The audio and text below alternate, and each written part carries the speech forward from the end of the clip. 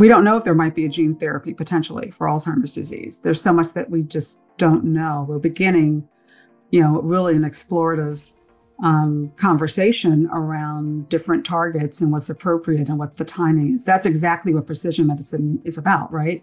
It's getting to precise patients, what they need, when they need it, and how they need to receive it so that it's targeted to them. And some of what we've done is, number one, we have not acknowledged, I think, the shift in population that has happened. We're still built, much of our medical research is built on the idea that we're at a 80-20 white to non-white population, when in fact, this year we're at less than like a 60-40 shift. And when we look at research that's approving medications and is considering social determinants of health, genetic factors, comorbidities, and all of that, if we don't have enough population data on people who are more likely to experience those specific conditions, we are sort of whitewashing the data.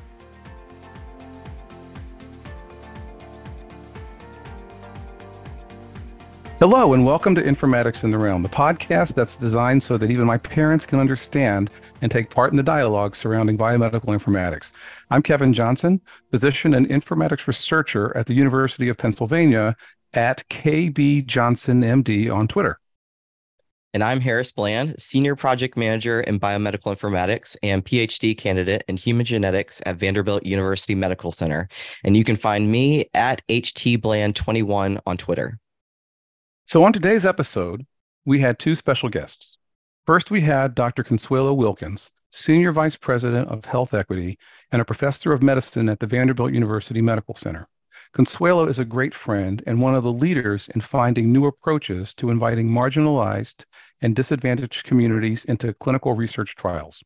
And if you don't know what marginalized and disadvantaged communities mean, you really need to listen to this podcast. We also had Stephanie Monroe, JD, Vice President and Senior Advisor of Health Equity for Us Against Alzheimer's, a national advocacy group that aims to diversify the movement to cure Alzheimer's. After working as the Assistant Secretary of Education for Civil Rights, Stephanie pivoted to raising awareness about the impact of Alzheimer's health disparities on communities of color and women. In continuing our series on health equity, we had a really great discussion about how to diversify and how to create equitable clinical trials, which honestly can seem like a huge undertaking. And our guests did a ton to help understand the roadmap toward achieving that goal. For sure. It seems like a huge undertaking to try to recruit people from these diverse populations. But what Stephanie and Consuelo discuss really bring this opportunity to start engaging in communities that have often been left out of these clinical trials, and they might need them the most. They bring up these things that really are tangible, helpful, and have a lot of utility as long as we're able to just consider doing the work. So without further ado, let's get into the episode.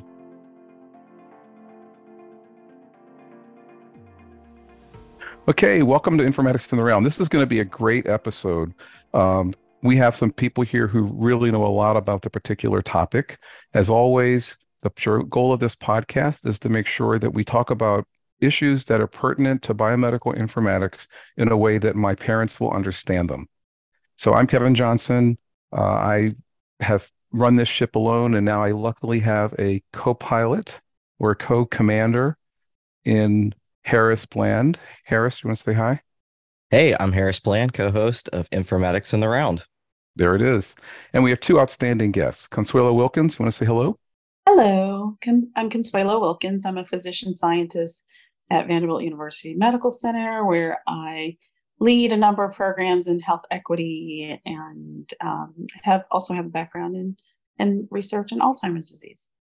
And like both of our guests who are going to be, vice presidents of modesty, Stephanie Monroe, do you want to say a little bit about yourself? Sure.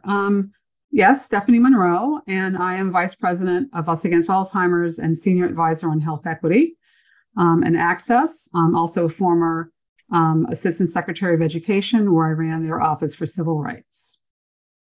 And again, modest. but we'll hear a lot more about that as I think we sort of unpack this topic.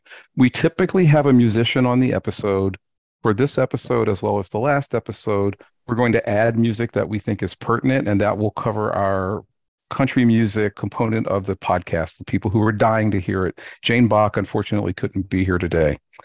So the topic that we thought we would address today is a very serious one. For many of us who have aging parents, we're going to use some of that experience as an example. But fundamentally, this is a topic around precision medicine and different communities. And many people don't know what the definition of precision medicine is. It's actually, when President Obama described it, he used the term precision medicine. Other people who are thinking about this from the patient's perspective often call it personalized medicine. But fundamentally, it is using the characteristics that are unique to a particular subpopulation of people that were previously thought to all have the same disease to identify either new diseases or specific therapies that are targeted to that subpopulation.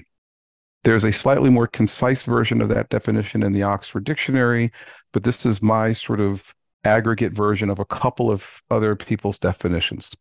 The challenge with precision medicine is that as long as everybody is a part of a group who gets tailored therapies or gets uniquely diagnosed, it feels equitable.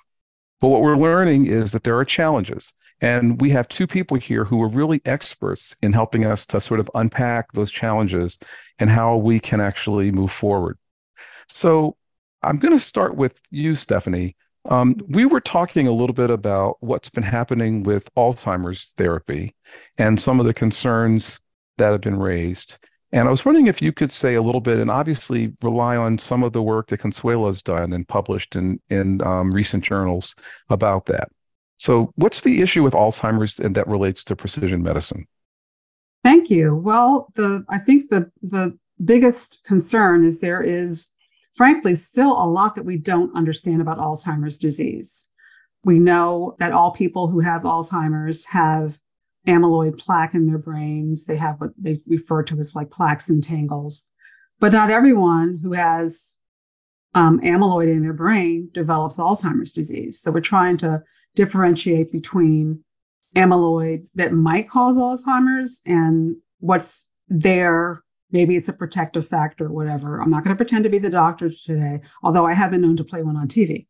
But we just still don't know a lot about it. We know that it often accompanies people who have vascular conditions, diabetes, heart disease, things of that nature. We know that people will often begin to have signs that can be seen in the brain even 20 years before the first significant symptoms begin to appear. What we have not done is, I think, a good job of examining how Alzheimer's presents itself in different populations. We use a gene called APOE4, which is the predominant gene that we see in white Europeans.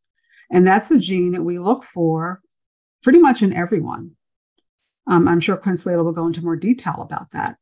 But we also understand that in Black Americans in particular, there's another gene that seems to have a higher indication of predicting Alzheimer's in Black Americans. And that gene is called ABCA7. It's not really routinely ever checked. We're testing everyone against what the white European Alzheimer's disease. And just so I know, why would that even be? I mean, if we know that there's two or more variants, why would we only select one? I'll chime in. I'll say, it really gets to, I think, a fundamental inequities in structure. So, when you think about genomics in particular, so many of our reference data sets are composed of primarily people of European descent. So despite them, not being the majority of the population in the world, many of our data sets, especially in the United States, have 80+% of the people who are included are people of European descent, and that's due to some recent improvements. At one point, it was 94-95% of the databases were composed of people of European descent. So if you're actually, making discoveries and identifying genes and variants based on that population, then that's what you're going to see. But I think, it's a more nuanced conversation, though, because when we start to talk about inequities, we also want to make sure that we're not focusing so much on genes and genomics, because social factors, environment play important roles. And so as we start to talk about things like, differences in how people respond to medications, it's Right. not going to be all about genes. It's also about the social environment, the comorbidities that people might be at increased risk for because of the environment and social circumstances, and also, epigenomics and methylation changes that are there. So it's not as just clear cut as, there are different genes perhaps that people might have. I see. But I would say it is important, though. We don't know if there might be a gene therapy potentially for Alzheimer's disease. There's so much that we just don't know. We're beginning, really an explorative conversation around different targets and what's appropriate and what the timing is. That's exactly what precision medicine is about, right? It's getting to precise patients, what they need, when they need it, and how they need to receive it so that it's targeted to them. And some of what we've done is, number one, we have not acknowledged, I think, the shift in population that has happened. We're still built, much of our medical research is built on the idea that we're at a 80-20 white to non-white population, when in fact, this year we're at less than like a 60-40 shift. Mm. And when we look at research that's approving medications and is considering social determinants of health, genetic factors, comorbidities, and all of that, if we don't have enough population data on people who are more likely to experience those specific conditions, we are sort of whitewashing the data. I hate to use that word, but that's what we're doing. And so when we look at clinical research and recent research around Alzheimer's, they've been lucky to get like 3 to 5% minoritized populations in the data that's used to assess treatments and also to identify biomarkers. And the last Alzheimer's drug that was approved, that is a very expensive drug, that there was some controversy about whether Medicare would even pay for the drug.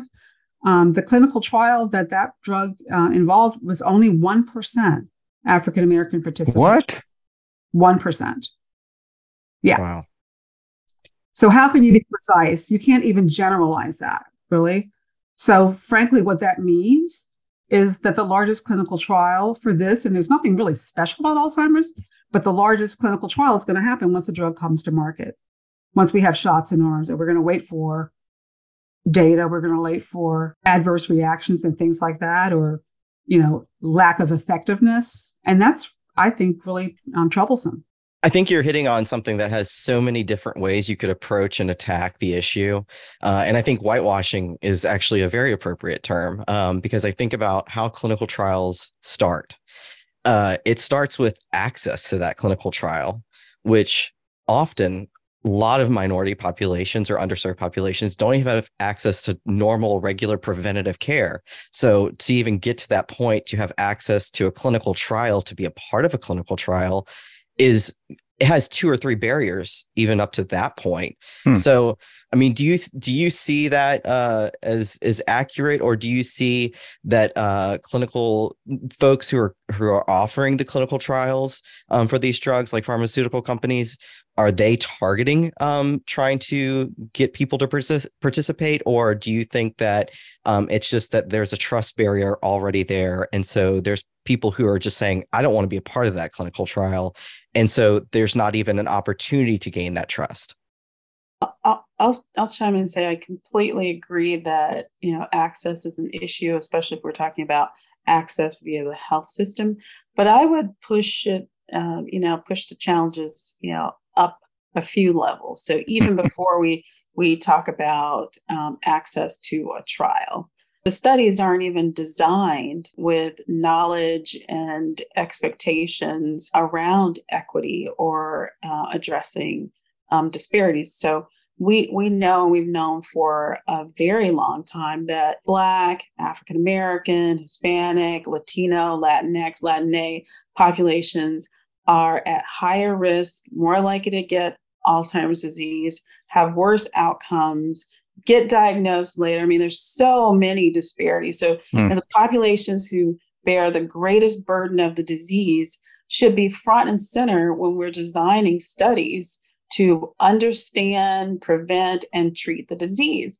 So the studies need to be designed with that in mind. And so we shouldn't be just reliant on, access to care when it's time to think about those studies. Now, it'll still be challenging even when we design it in the right way. But if it's not designed, considering, as Stephanie mentioned, ABCA7 isn't written into the protocols. We're only assessing ApoE. And so again, we have a flawed study design that's really not intended to be answering questions broadly. And I would also push the percentages of the population. So, if we're doing, good science, it's not just necessarily about the local population or the national population. If we're talking about the world population, and Alzheimer's disease is a world, is an issue for the world, Right. less than 10% of the world population and people of European descent. I mean, we're talking about, half the population being people of Asian descent, 15 to 20% being people of African descent. And so again, we're making decisions, we're creating evidence and data, generating data based on population that reflects, a very small percentage of the world population. Consuelo, help me with something.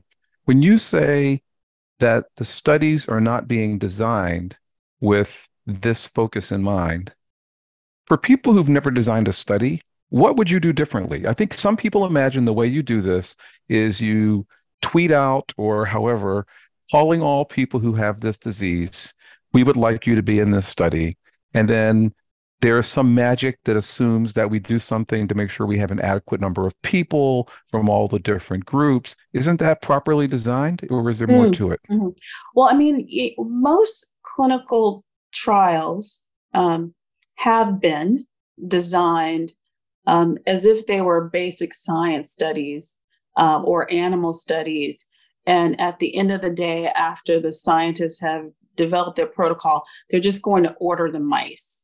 They need, they need a few gray mice, a few brown mice, some white mice, and then they can just do their study. And so they design their trials. It's like, okay, now we have it all figured out and we're going to test this.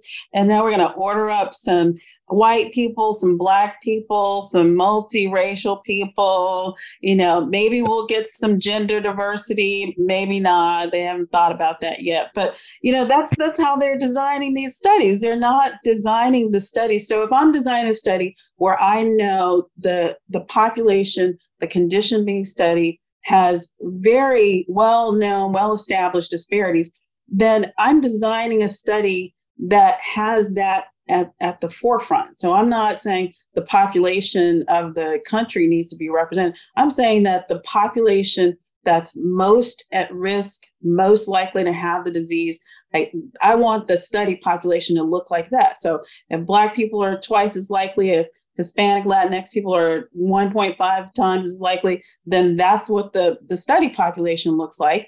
And then I also need to have those social determinants of health that I'm collecting, that I understand the social factors, the comorbidities. Like I've designed all of that into the study, like where do people get their care? How do I access them?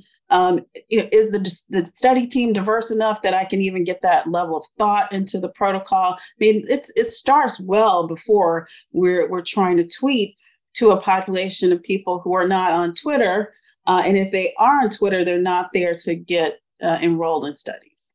And I think the other thing is when it actually hits the ground, right?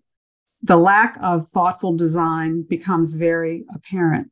So studies have protocols that include certain people and exclude certain people and conditions. They try to create, I would say, a very sort of healthy population that gives them the best opportunity to be successful in moving a drug toward approval. So they want it to be sort of clean, but it goes out in very sick populations. And I understand that, right? They don't want to cause harm to people when they already are sick, even if like those are going to be the population. So an example of a typical Alzheimer's study, they would put out come on in, go to churches, come on in. We got this study. We'll get you a reimbursement for, we'll reimburse your transportation. We'll give you a $25 gift card at Target. You might come in for a 6-hour visit at a site that you've had to get transportation to, you've taken off work for. Wow. You go through a bunch of tests, some of which will be paid, some of which you have to come out of your pocket. You have to have insurance. You might make it through that first screening, and then you find out, oh, I'm sorry, you have diabetes. So you can't come into this trial. Well, 40% of Black people gone. You can't come in because you have diabetes, or you have heart disease, or you have other conditions that are deemed not appropriate for a particular trial. And so we need to be very intentional about understanding what is nice to have and what we really need to do. We should be designing trials to include as many people who look like the actual population that the medication, whatever, is going to go into. People often travel distances. If you think about rural America, they're not getting access to neurologists in these health research centers. Think about people who are in really urbanized centers. Often people talk about, there's a lack of trust. Well, what we found, I went out and did a play. I took it to 27 cities in the U.S. And at every place, we interacted with about 37,000 people, mostly all Black Americans. And we asked them if they would be interested in getting more information about clinical trials. And they said yes, like large majorities. And then we asked, has anyone been asked to participate in a clinical trial? And 80% said no. So the first barrier is we have to ask. And the reason we're not asking people is for a variety of reasons. One is because people have a bias. They think there's a greater likelihood of African Americans and Latinos sticking with a trial. They're concerned that they're going to have to explain away, frankly, some of the atrocities that have happened in those populations, that people are going to come in and say, well, how is this different from Tuskegee? And people aren't comfortable with those populations. So there's just a lot of stuff that we're not building in. As Consuelo said, when you don't have adequate representation in the workforce when you come in, and the only time you see African Americans or Latinos is behind a broom, you're not going to necessarily feel very comfortable that this institution has your best interest at heart. But we got to get it up. 20% of people with Alzheimer's are Black. And again, 1%, 3% of people in trials are Black. We got to do better. No, I agree. That's awful. I want to build on the one point Stephanie made. All great points. Not that that's just one I wanted to build on. But, we talk so much about getting communities ready, or, building trust and getting them to trust us. And, I've talked about this before, like, are we trustworthy enough?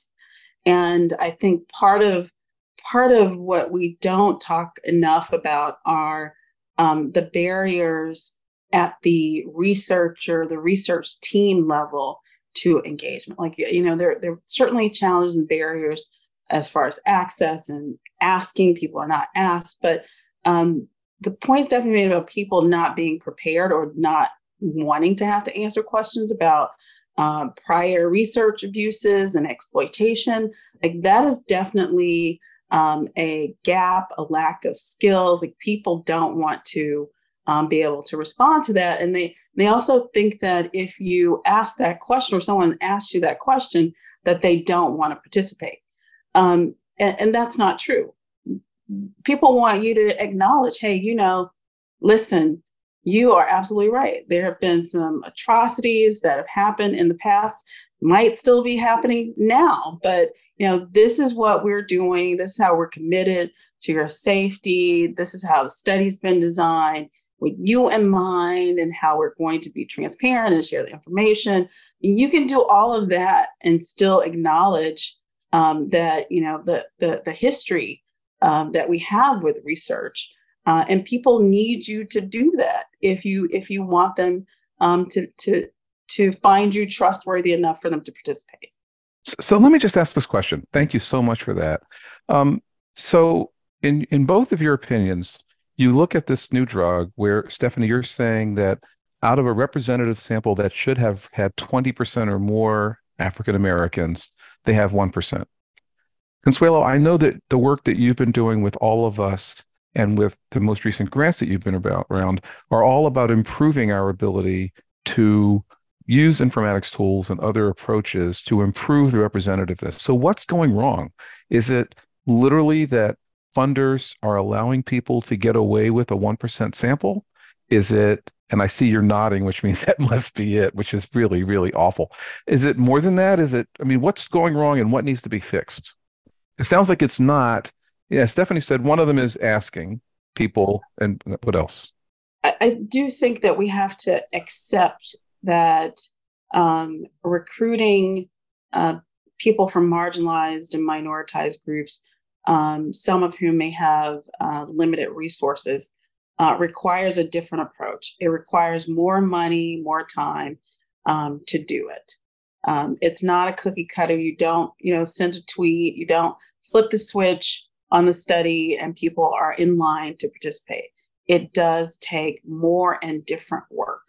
And so we need to accept that. But people actually know how to do this work. They just aren't doing it for varying reasons. But the point about accountability is really important.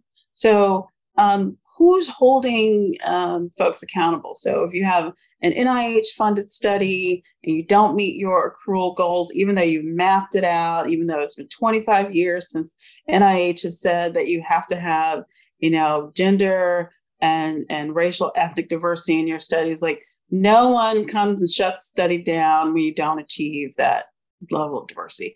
The pharmaceutical companies are, doing their studies and presenting their data with very little diversity to the FDA. And despite the FDA knowing that, these populations are overrepresented with the disease, but underrepresented in the study, they are still approving these studies. So no one is holding them accountable. Yeah. Just to make that point, I mean, FDA, as the regulators, I think that's where the buck stops. And in 2018, according to the FDA, they approved a record 59 new therapies among 53 drugs that were in U.S. trials. Among those 53 drugs, only 12 had enough data to provide some knowledge of the drug's effects across races. So the FDA is well aware, and they're approving drugs with these low numbers. So that's the challenge. Yeah, and the FDA has, they've recently issued some, statements in support of diversity in clinical trials and well thought out plans and, guidance for studies. But if you're still going to approve therapies without diverse populations, then there's no accountability there. Yeah. There's none. And I think, we have to take that accountability even broader. I think, where are the journals? If you can get your study published in the New England Journal of Medicine, in Lancet, in JAMA, and wherever else that has the highest impact factor, without having an appropriately diverse population, then who is holding them accountable? You don't have to do anything. You just show up with your data with 1% Black people when they're overrepresented with the burden of the disease, and get it published and get it cited and get it approved. You just brought up the thing that I've been sitting here and thinking a little bit about, because I can't I agree completely about the funders. And I even think when I have submitted annual progress reports, putting people into the buckets so that they know what our population looks like is so minuscule that we can't really even show the diversity if we had it. But you brought up the journals, which makes me think about how recently, not too far ago in the news, it came up that Alzheimer's research has had flaws over the years, significant flaws that has now called into in question the the accuracy of the data and the science that we've had for the past 15 years. So, with that in mind, how far back now are we, or how far set back are we with the knowledge that we thought we had that we really don't about Alzheimer's research, especially in minority populations? Yeah, no, that's a great question and great point. I mean, with data being fabricated or altered in some way, I do think that in the particular case of, amyloid deposition, tau deposition being hallmarks of the study, I do think that we have enough evidence that these are still the hallmarks of the disease. I think, and that I would say maybe loosely connects to the study that we published last year that showed in Black, Hispanic, and Asian people, they were 30 to 50% less likely to be amyloid PET positive compared to white people. So if we're these drugs that we're talking about are monoclonal antibodies, they're against amyloid, and so if they're going against amyloid, there's a presumption you have amyloid in the brain. And Harris, as you pointed out, there's evidence that some of that data in the past that we've relied on has been fabricated or inaccurate. And now we're seeing these populations of people who are more likely to have Alzheimer's disease are less likely to have amyloid deposition when we do this special kind of brain imaging. So what does that mean? Does that mean that something different is happening? I personally think that there's probably more vascular pathology that's happening, so that the burden of amyloid that you need in order to have symptoms of Alzheimer's disease is lower in the presence of these vascular changes. But yes, we don't know. We still need to study it. We still need to understand, and we definitely need to have a higher bar of what we're accepting as science. It's just really not good science, and I think that's part of, for me, the issue with the accountability is that we have just accepted this underrepresentation in clinical trials as, oh, it was too hard for them, or oh, the Black and brown people didn't want to participate, so we couldn't do it. It is bad science when the people who have a greater burden of the disease are not represented in the study. You cannot say that this is discovery for a general population of people. Absolutely. And it's mind-boggling to me that, even when you're in conferences that are data scientists, people are so excited, as they should be, that we have these 3 new therapies, 2 approved and 1 coming down, that all have the same theory of action that may not work for Black people, that may not, we're either going to get it when we don't need it, or we're not going to get it at all. But everyone is running to this new shiny new thing. And what's going to happen to people who want to do actual research and find therapies that work for Black and Latino people? You first have to acknowledge and be willing to say, this theory may not be the right one. And there is so much resistance to having that honest conversation. That's step 1, so that we can make sure that there's research dollars that flows to other theories, vascular and other opportunities to get a drug that actually works and addressing what is Alzheimer's and how it's presenting itself in these other populations. Well, let me ask this question too. I thank you so much for that, Stephanie. When one does a trial, correct me if I'm wrong, but typically, sort of putting on my informatics hat, there is a role for informaticians and others to be a part of a data safety monitoring group. Should we have, or do we have, anything that looks like a way to enforce accountability for representativeness or over-representativeness of data? Consuelo, or Stephanie, do you know, do trials ever get asked to create that kind of a group? I can't say that it's done at any scale that I'm aware of, but certainly, you can monitor it. We do. So, as part of our Recruitment Innovation Center that Paul Harris and I lead. And Paul is an informatician, although I also try to play one on television occasionally with his slides. There's certainly ways to track enrollment by specific demographics, including race, ethnicity, gender, zip code. We can track all of those things, but it's rarely done in a way that leads to halting or pausing the study. I will say that one Alzheimer's study that I'm involved in now, New Ideas, where we're doing amyloid PET imaging.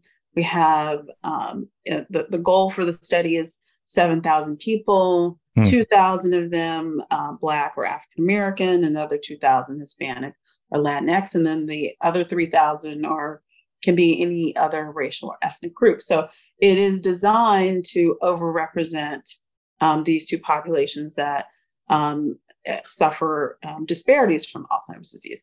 Now, in that study, again, we turned on the switch and had sites enrolling.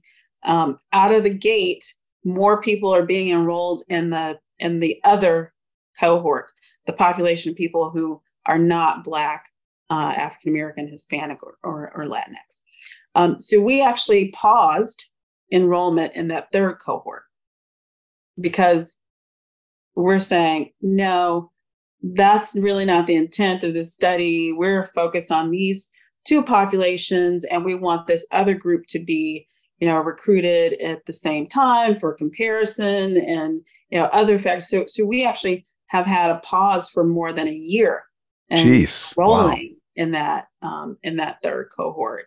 And so it can be done. And certainly we're not the only ones to do that, but our strategies and Peggy Dilworth Anderson at UNC and I have been leading the recruitment efforts around that, but we really have focused on, again, some of the things that Stephanie already mentioned, like transportation.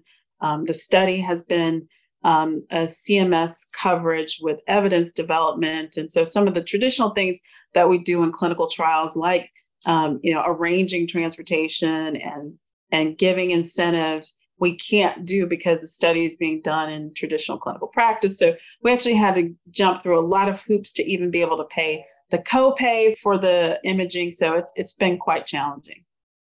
So did your funder have a fit when they found out that you were slowing down enrollment because you felt like you weren't getting adequate representation?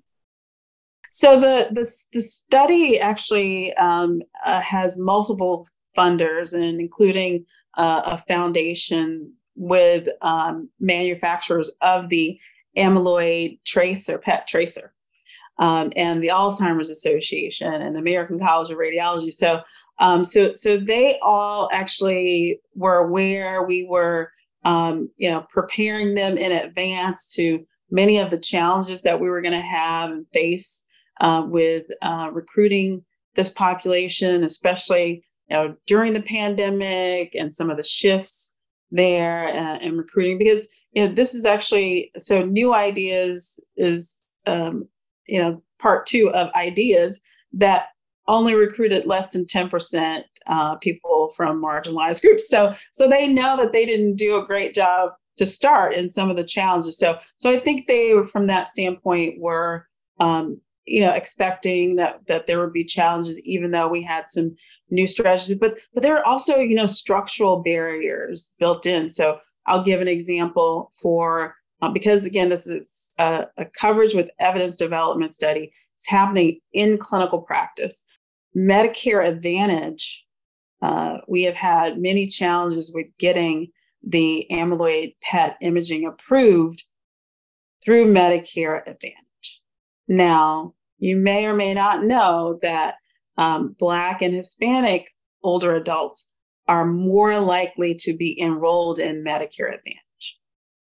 So they're actually, in some ways, is almost predatory approach to getting them enrolled in Medicare Advantage. And they go after them because they're going to provide actually some additional resources, fulfill some of their social needs. But then when it comes time to get imaging approved or get access to more expensive drugs, there are actually lots of barriers for them. Medicare Advantage is more likely to deny access to see a specialist or imaging, specialized imaging, et cetera. Like these things are more likely to happen in the Medicare Advantage population, which is disproportionately people from marginalized groups. You don't need to see a specialist. We'll just go ahead and give you extra aspirin and you'll be fine.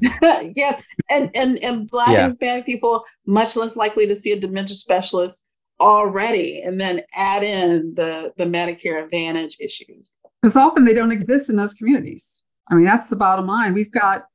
Often in many of these lower income communities, frankly, you don't even have gynecologists. So a neurologist, right? So we need to do some infrastructure. There's just so many issues of layers. We need to build our infrastructure better. We need to get more people that are going into African Americans and Latinos going into medical school to graduate from medical school. I believe that our rates are similar to what they were in the 60s in terms of graduation. Entrance is high. Especially for Black men. But they're not coming out. Yeah. So we've got all kinds of issues like that we need. I did want to mention one thing, because I'm sure that your viewers are thinking, these pharma companies, all they want to do is get their drug approved and get the shots in arms and get money, right? But we do need to understand that, clinical trials is where cures happen. The first person cured of Alzheimer's will be in a clinical trial. These pharmaceutical companies, not supported by the federal government, invest and lose billions, if not trillions of dollars on research and development. And then they find a molecule that they think will work, and they run it through this process and maybe gets approved. And then they only have so many years for a patent where they actually own the drug. They get all the profits back from the drug to try to recoup their losses in other drugs that have come across their pipeline.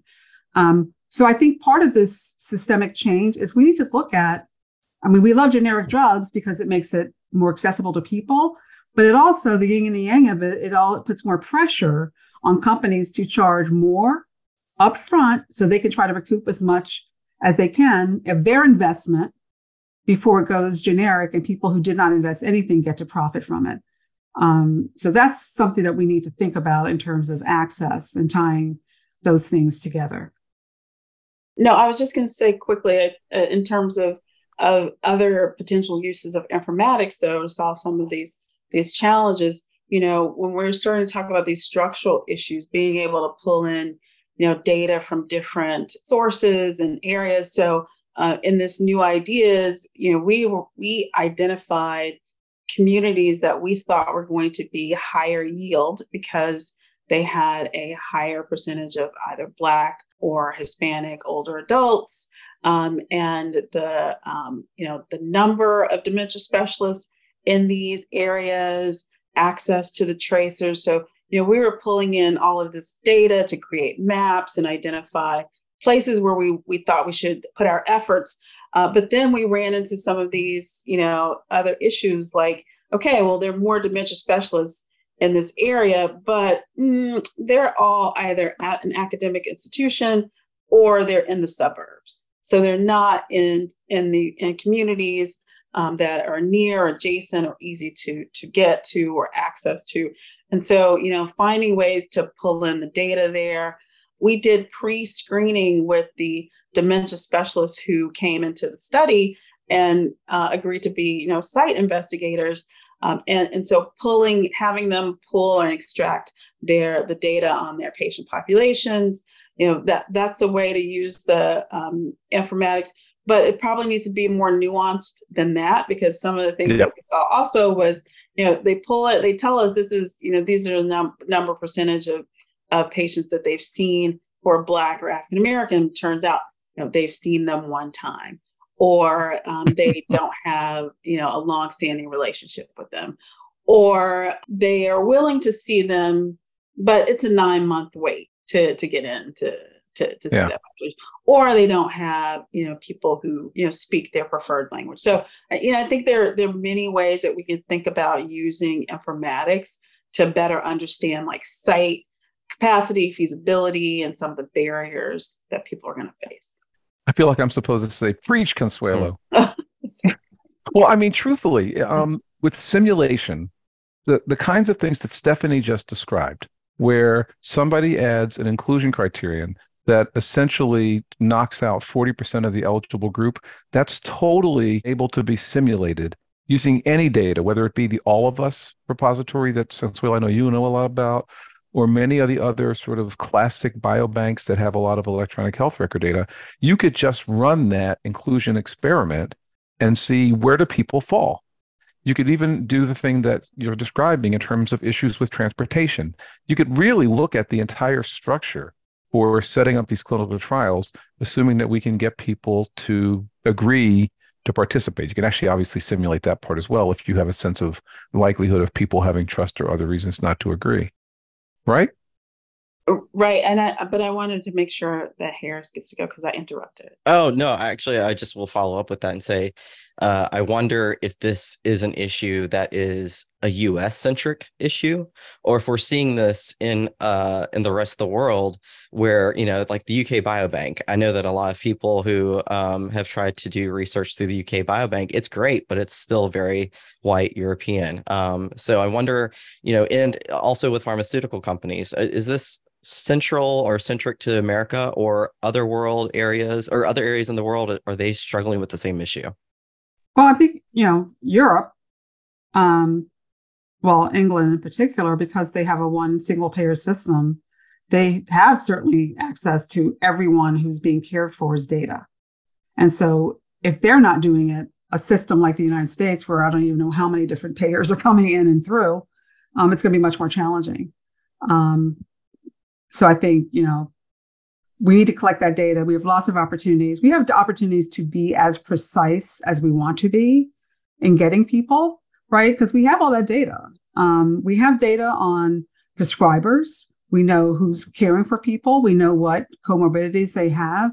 We could use that Medicaid, Medicare Advantage data, veterans data, whatever, if we wanted to do that, and very precisely invite people who we know fit certain characteristics, who we think are uniquely qualified to participate in trials, instead of, reaching 10,000 people with the hope of getting 1,000 of them enrolled in the trial, which is what we typically do. So I don't know if we want to do that, but we certainly have the capability of doing that using data. I think data is great. It's interesting for people to be able to use data for research, but I'm always more excited about data that could be used for actionable results. And I think we have not used data in the way that really inspires action. I, for example, run a National Alzheimer's Disease Index where I have data. I'm able to pull up a map and show you where everyone who has been diagnosed with Alzheimer's disease lives in America. I'm able to see what their hospitalization costs are, what comorbidities they have. I was able to see, for example, that a person with Alzheimer's, I believe, and I might be misquoting myself, but I believe their annual cost of that person was like $13,000 in terms of medical costs, because most of the costs for Alzheimer's are care. But if that person happens to have diabetes and have Alzheimer's, it's $43,000 a year. Whoa. Yeah. So Wow. Prevention, which we don't do a good job of preventing, but now we are seeing, the National Alzheimer's Plan Act just added prevention. Who would have thought of it? For Alzheimer's disease, since we know what leads to it, let's work on preventing some of these things, and let's work on addressing social determinants.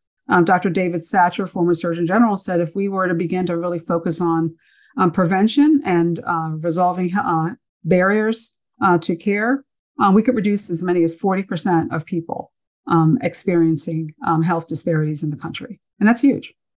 So Stephanie, I know that you've published a paper recently called Discussing Inconvenient Truths about the Lack of Generalizability of This Research to Minoritized Populations. Are you getting any traction? Are people learning something and thinking about how they should fix this? And what do you expect to happen?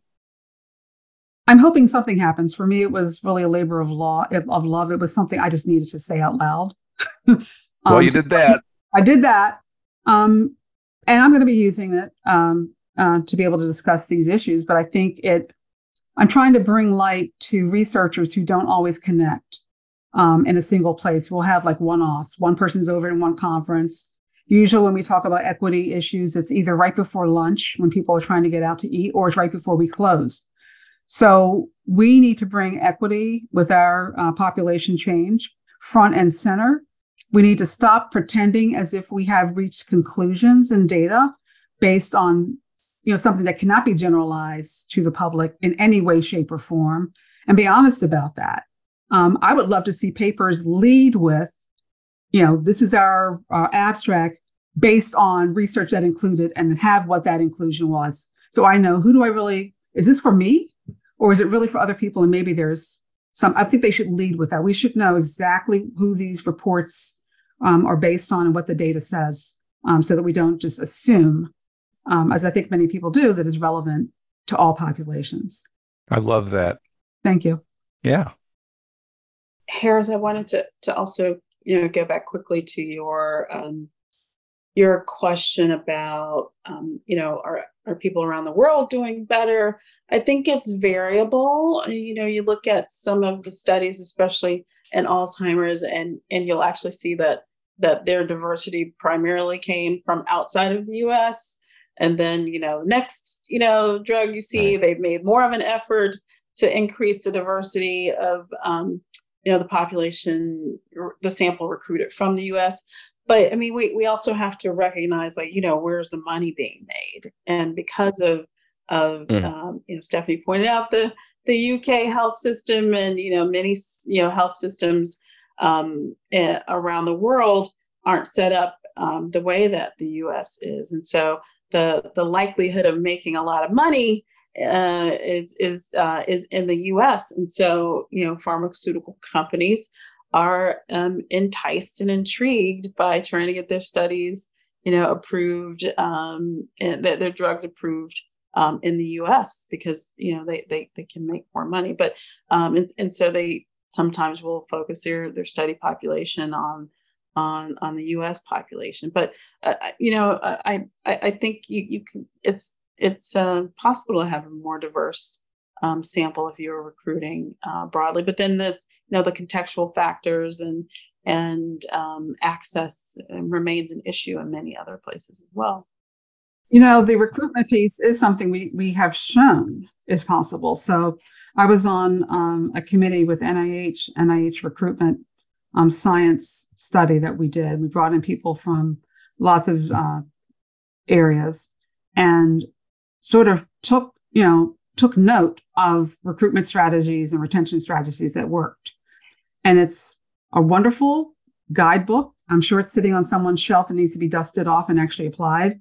But there was a company that I worked with giving them advice on how to recruit for trials. And he brought together a bunch of people, again, from different disease states. And they actually did what we suggested, what we had learned about recruitment strategies that work, including incentives, workforce, all those things. And they ended up recruiting 80% minority populations and did not take more time. It took more intentionality. Mm-hmm. It took a budget up front, not just you've created a trial and you've recruited 90% of your white European people of descent, and then you got to go out and grab some other people of different shades to fill in the gap. And that cannot be it. I love the idea that you shut down recruitment of the majority and that way you incentivize people to actually, you need to go out and make these connections to people. So there are these guides. I'm getting tired, frankly, of people admiring the problem and admiring the woulda, coulda, shoulda, what we should have done. We know what to do. We know how to do it. It's been proven. We need to do it. Yeah. I love what you just said there. And I think about being more intentional. I do have a friend who she works for a group that helps clinical trials enhance their diversity. And she said the same things. It's possible when you're more intentional about it. It's more than just making it a buzzword and a feel good. It's reaching out and utilizing possibilities that you wouldn't consider for the average clinical trial person, which unfortunately means the average being the white male or female in the population. I want to, before we wrap up, the one thing I keep thinking about that I've held off on, and I think it's a good way to close, is we've spent the past 3 years of a pandemic trying to get people to trust medicine and healthcare again. And that's because we really needed people to get vaccinated. So we had a valid reason. But I think we're clearly showing there's another reason to be scrutinizing pharmaceutical companies and healthcare organizations because of a long history of exclusion.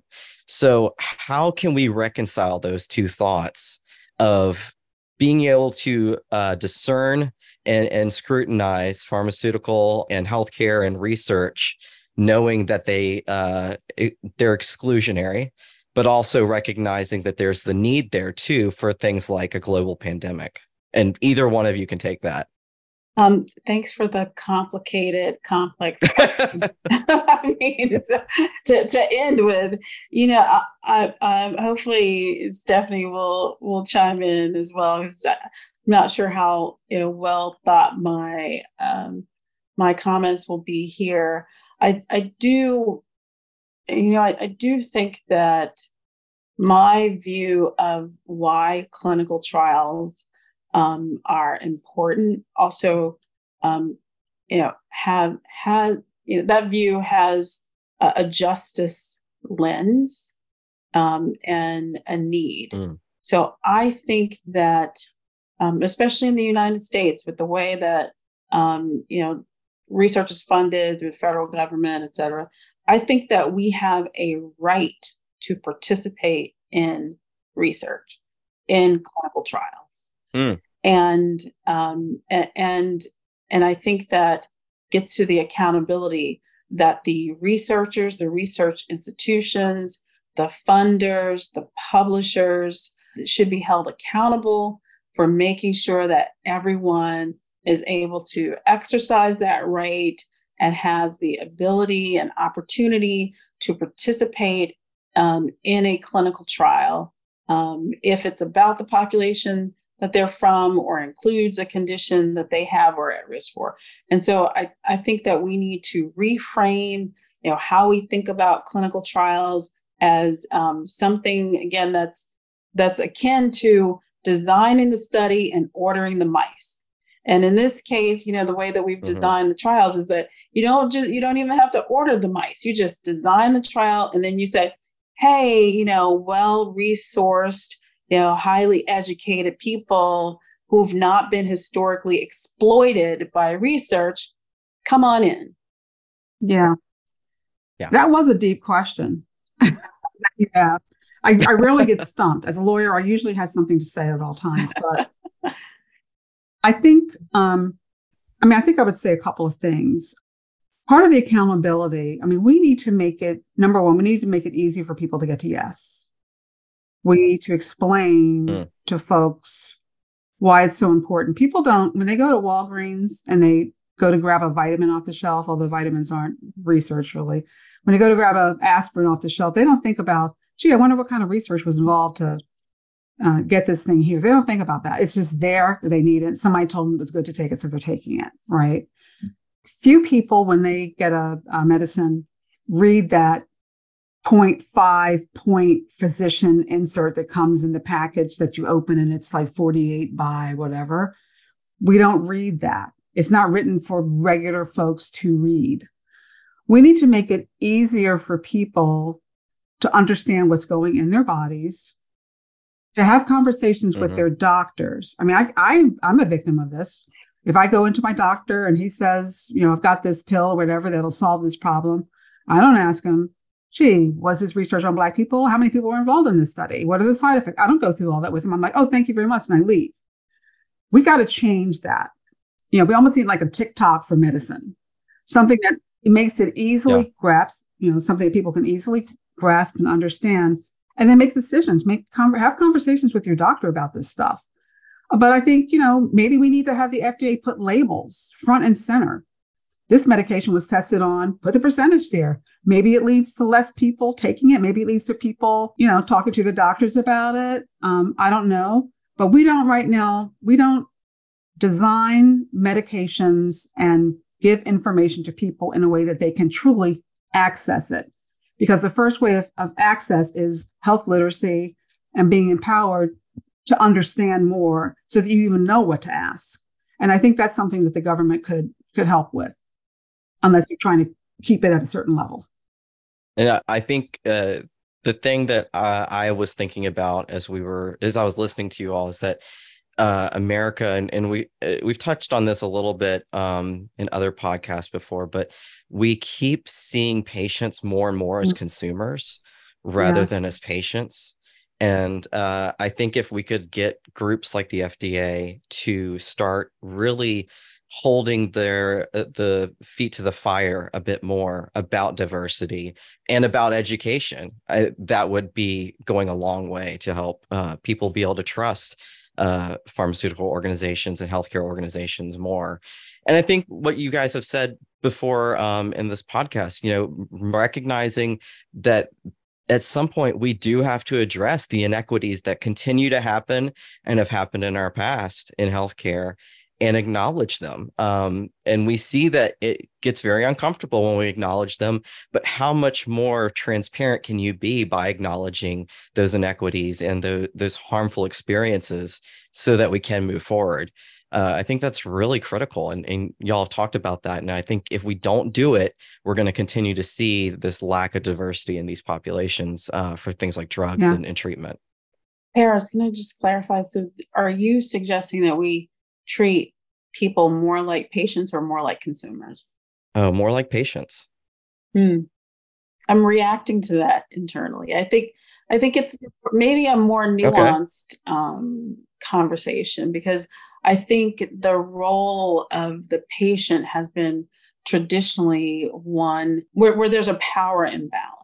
Ooh, yeah, good point. And so I think, that aspect that Stephanie's talking about, you go into the doctor, you don't ask questions, you just say, okay, you leave. And, often we think about consumers as having a choice and deserving, no more information and having sort of kind of rights to question and refuse or select. And so maybe there's somewhere in between where we recognize that people are vulnerable, especially if they're having health challenges or at risk for health conditions. And so, but that doesn't mean that they don't deserve to have the opportunity to ask questions, to know information, to be in, to be able to make decisions about our trustworthiness as health care providers, clinicians, and researchers. I think that's interesting. I think when I think of consumer, I think of, and maybe it's not a synonym, but it's similar, customer, which means you're paying for a service and it gives you rights, but it also gives me a capability to deny you of things that you actually deserve. And so I think that I think of consumer a little bit differently, but I do agree with your points. So we need another word. Yeah, we do. Well, this has been such an interesting topic, seeing the news about this drug and understanding a bit more about how the clinical trial was designed and didn't include populations. I think a lot of people don't understand that. So I think we've taught them a lot. And final words from both of you. Stephanie, you get to go first. What's the last thing you want to tell people? I mean, I think we have a right to be really excited when we have novel treatments, and Alzheimer's space in particular. Before this last year, it was 17 years before we had a new treatment that came to market. And so people rightly are really excited that we have found something that appears to be able to work. What we have to make sure we do is not drain resources from other discoveries that would maybe enhance treatments that are available to populations that weren't included here. And we have to be willing to have those tough and honest conversations, especially as data people. So that would be my final word. I mean, I think there's just a lot that we need to do, that we can be doing, that we can be excited about how far we've come, but we've got a long way to go in this disease in particular. Yeah, if I had to emphasize something that we've talked about already, I would say, we really need to strengthen efforts around compliance, transparency, and accountability.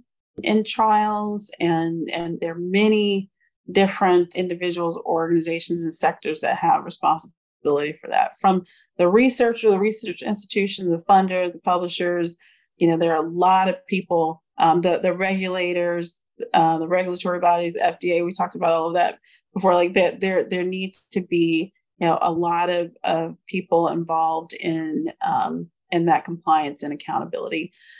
And maybe if I could say one thing about something we haven't talked so much about, and that is recognizing the community assets and knowledge.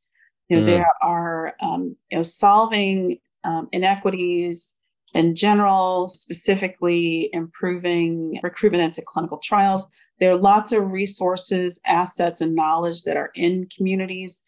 And we don't have diverse enough study teams. We are not collaborating and partnering with community organizations.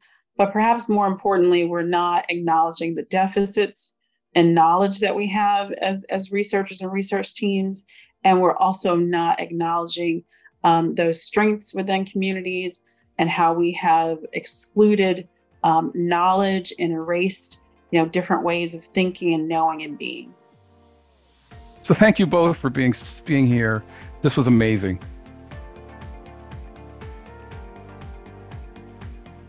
Well, that was interesting because, I think our previous episode with Evan Thornburg really primed this conversation. Don't you agree? Oh, yeah, definitely. Yeah, we didn't necessarily have bad research with Alzheimer's, but we do have to admit it's been incomplete. And I found myself thinking 3 words, which is leaving people behind, as one of the themes that we don't think about with precision medicine and equity. Yeah, it for me, I thought about how Evan's conversation was a lot about misinformation and disinformation, but there's also that black hole of where there's information completely missing, Right. that I think is this huge gap. And I think back to what Consuelo was saying about how we as researchers have this responsibility to the public, especially those who are marginalized and who have been excluded from research, to really start engaging them more often and make sure that they understand that those gaps exist and that we have really missed the target often for these communities. So I think it takes some humility to do that, to acknowledge the past and the present. But without that, I don't think we're going to be able to take action on our part. I agree. Thanks. Many of our listeners are wondering, where is Jane? Where is the songwriter? And interested in getting these 2 topics, we really were unable to schedule everybody, but we need to fix that. However, for this particular episode, I have the perfect song. There was a really terrific songwriter and great friend of mine, Rhett McDaniel, who was on episode 1 of this podcast in the first season. And Rhett is a phenomenal songwriter and one of many phenomenal songwriters in Nashville who rarely, if ever, get a big break. He just got his first break, which is a song on a new album. So I'm really excited for him. But he has a song that I think characterizes sort of the essence of what Consuelo and Stephanie were chatting about. And that is the fact that many of us try to organize our thinking of people in these structured ways. So, for example, on a tombstone, it's your date of birth and your date of death. But there's a dash in the middle, and that dash represents all of the color, all of the flavor, all of the nuance that is life. And that's actually what precision medicine is all about, the dash. And this song is all about the dash. And I think people will really enjoy it. I love this song. It was one of these songs I couldn't stop singing when I first heard it. And I hope you guys feel the same way.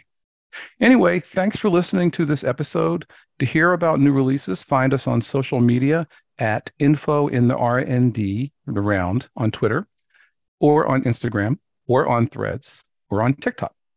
And if you have any questions or ideas for things that you want to hear about for new episodes, message us on any of these platforms or email us at informaticsintheround@gmail.com. See you later. Goodbye. I have returned for song number 3. I actually had some requests for a song in the comment section. I'm going to do my best to honor that. It's another song that I wrote with Adam, and as with most songs written with Adam, they sound better with Adam. So, I have asked him to do a virtual duet with me on this song that we wrote together. It's called The Dash. So, Adam, if you're ready, we're going to give this a go.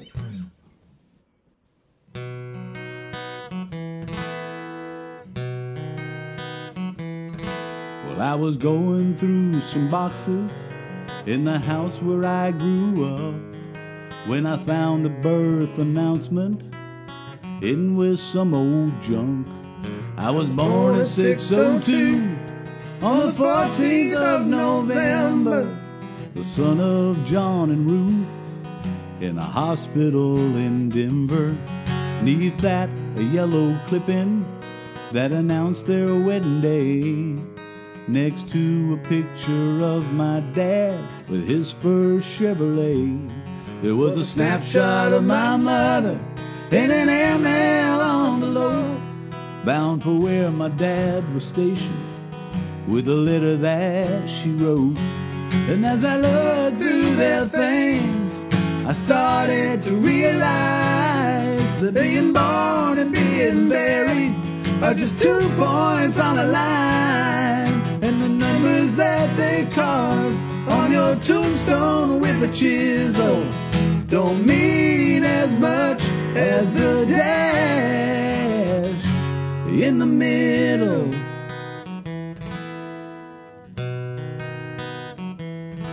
Well, someday someone might be looking through the things that once were mine, and I hope they read the story written there between the lines of a man who lived a life anyone would be proud of, never scared to fight for what is right, not afraid to love.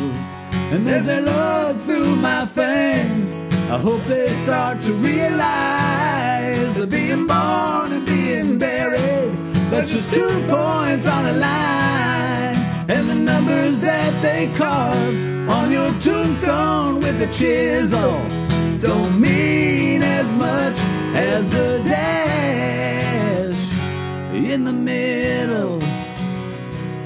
It wasn't walking through that front door or out the back to leave. It was the last walk through this empty house that meant the most to me. And as I locked the door behind me, I felt something new begin. 'Cause as sure as something starts, something else must surely end. And the numbers that they carve on your tombstone with a chisel don't mean as much as the dash. They don't mean as much as the dash. They don't mean as much as the dash in the middle.